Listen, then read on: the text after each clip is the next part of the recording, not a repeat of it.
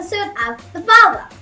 I'm Eden, and this is my dad, Noah, and every week we sit on my bed and have a conversation about something we want to talk about. And this week, we're going to talk about our adventure at the Intrepid. But before we get started, we'd love to hear from you. So when you rate the podcast on Apple Podcasts, if you have any questions or topic ideas, we would love for you to submit those. So maybe one day, we'll talk about yours. Yeah, and so this is episode 128 of the follow-up Dad and Daughter series. When we started this back in April of 2020, it was the follow-up, and it's still, when you search the follow-up, it's still that, but we added the Dad and Daughter series with Vocal when the two of us got on camera, and we've just been having a conversation about whatever's on your mind, my mind, our minds, things that we do, things that we see, things that we might normally talk about. So we're going to talk about our time at the Intrepid Museum, where we went on Saturday. And which was yesterday. Yes, which was yesterday. We're recording this on Sunday. And it is a lot of fun that, you know, we say that it's being a tourist in your own city. But when you live in New York City, you don't really feel like a tourist. It's just like so many things to do. So we just do them. So it's so weird that I've lived in the city my whole life. And now you're 8 years old.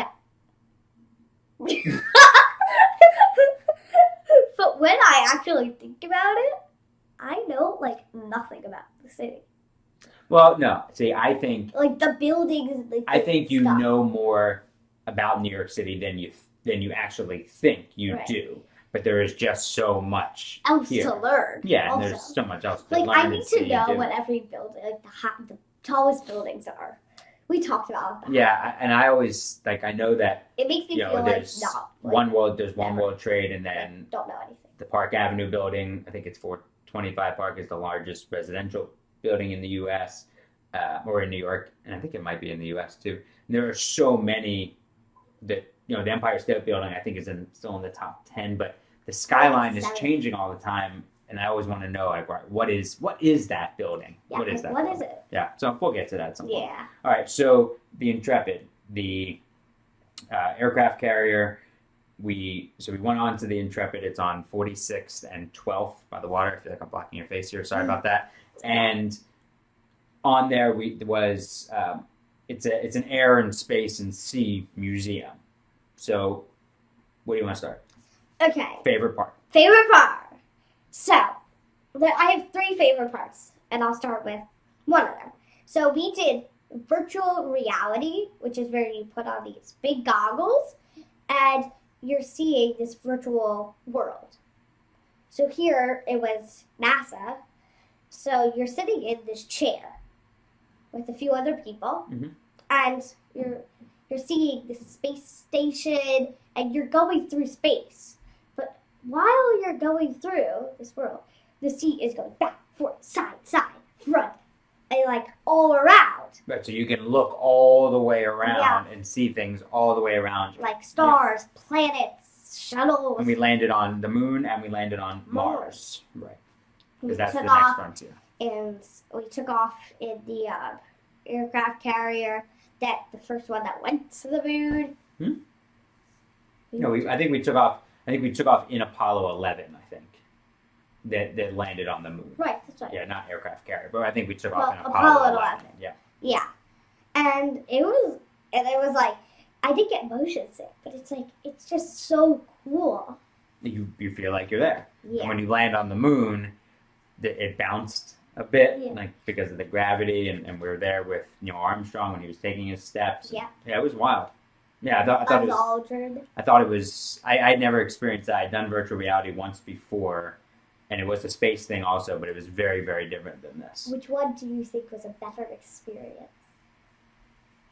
I think the first one I did was a better experience. But no, I shouldn't say that. But they were so different. They're so different. Yeah, it was so different. There was more to look at in the first one. But this one, you were actually moving. Yes. You felt it more. Right. The other one, I didn't feel anything. Yeah. Yeah. Okay, and moving on. To a space 3D movie. Mm-hmm. So it was just about how, space pioneering has gone through the years. So they were talking about like the process of landing on the moon, but now sending humans to Mars, and just how crazy and how long, but how it can survive and everything. Yeah, and they started with an 8-minute film about the Intrepid itself. So fighting, so just after World War II is when it went into the water, and then through Vietnam, and so that was similar to when we went on the Midway in San Diego. That it's used in war, and they were talking about those kamikaze planes flown by the Japanese right into the Intrepid, just suicide missions, kill people. So the brutality and also reality of war. But on the Intrepid now is where it's a museum now. So we didn't walk around the Intrepid like we did in Midway. We kind of went to these other events. It's so much bigger than the Intrepid. But is it? I don't know. I really don't know. It's so different, but it's also really, I don't know. I actually don't know. We should look that up. What's bigger, the Intrepid or the Midway? But yes, that 3D movie was cool, and it just just seeing people in space is cool. And I hadn't put on 3D glasses for forever, and then the food was flying at us. So there was this person, an astronaut, threw an apple, but it looks like it's coming straight at you. Oh, and what also I thought was interesting was the amount of exercise that they said that astronauts must exercise 2 hours a day in space. That's what the toll that it takes on your body being in that atmosphere. Also on your eyes. Yeah, it was wild. Okay, what else? Also, so we went in this Force G simulator. G-force simulator. Simulator. Mm-hmm. So how would you like? It's like a big pod. Yeah, like almost like a gondola. Yeah. Shell. But that's covered. Yeah. Locked. And you're sitting, and you have seatbelts on and everything, and it's like flying a plane. It's a flight simulator. And you want to get all the other planes. And you're shooting at them. And so you are controlling it. So you are, pretend this is it. I'm going to this side, I'm going to that side, I'm going back and forth. And so I was controlling it at one point, and I tilted it a little bit to the right, and we started going, and you said, Dad, I don't like that. And so then I said, all right, and we straightened it out, and you go, and then you put the nose up. And then we went back. Mm-hmm. That was fun. Yeah, that was. That was. And also on the Intrepid, they had the Enterprise. So it had the Space Shuttle Enterprise, which was used for test flights. Yeah. It wasn't a manned shuttle. But I'd never seen anything like this before. I'd never been that close to a space shuttle before. They had a space shuttle. Yeah. Yeah. On a ship. Yeah, that was, and they saved that shuttle for the museum. And I also appreciated the Women in Space exhibit. And it's something that, you're very interested in space. And so I think it's common to, when someone might hear, oh, you're interested in space, oh, you want to be an astronaut. You've said, no, I don't want to be an astronaut. I want to study the stars, and astronomy. But I want to be an engineer also in space. An aeronautic engineer, or an aeronautic engineer. So maybe working on either building space shuttles and helping design them to make sure everything's safe in all those different ways. Yeah, and then also so you could maybe take that path, or the study of the universe, and it's called cosmology. So there are multiple different paths you can take, and it was in seeing seeing those women there is inspiring. Yeah. Also, we went into a submarine that they had there. And so it was this submarine that was off during the Cold War from 1960 to 1964, and it held nuclear weapons. I think it held, it's called the Growler. I think it held 4 nuclear missiles, I think.